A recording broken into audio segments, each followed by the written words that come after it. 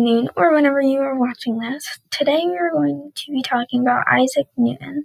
First off, I wanted to talk about how crazy it is that one small thing can lead you to make a huge discovery. With that being said, Isaac Newton started the discovery of gravity by seeing an apple fall from a tree. Yes, you did hear me right. An apple falling from a tree caused him to discover gravity. Anyway, he then wanted to find out why the apple falls instead of the apple floating.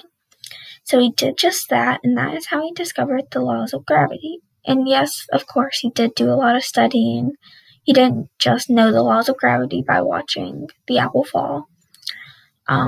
His discovery was important because it explained a lot about gravity and how it worked, and it gave humans reasons why we stay on the earth and we don't float into outer space.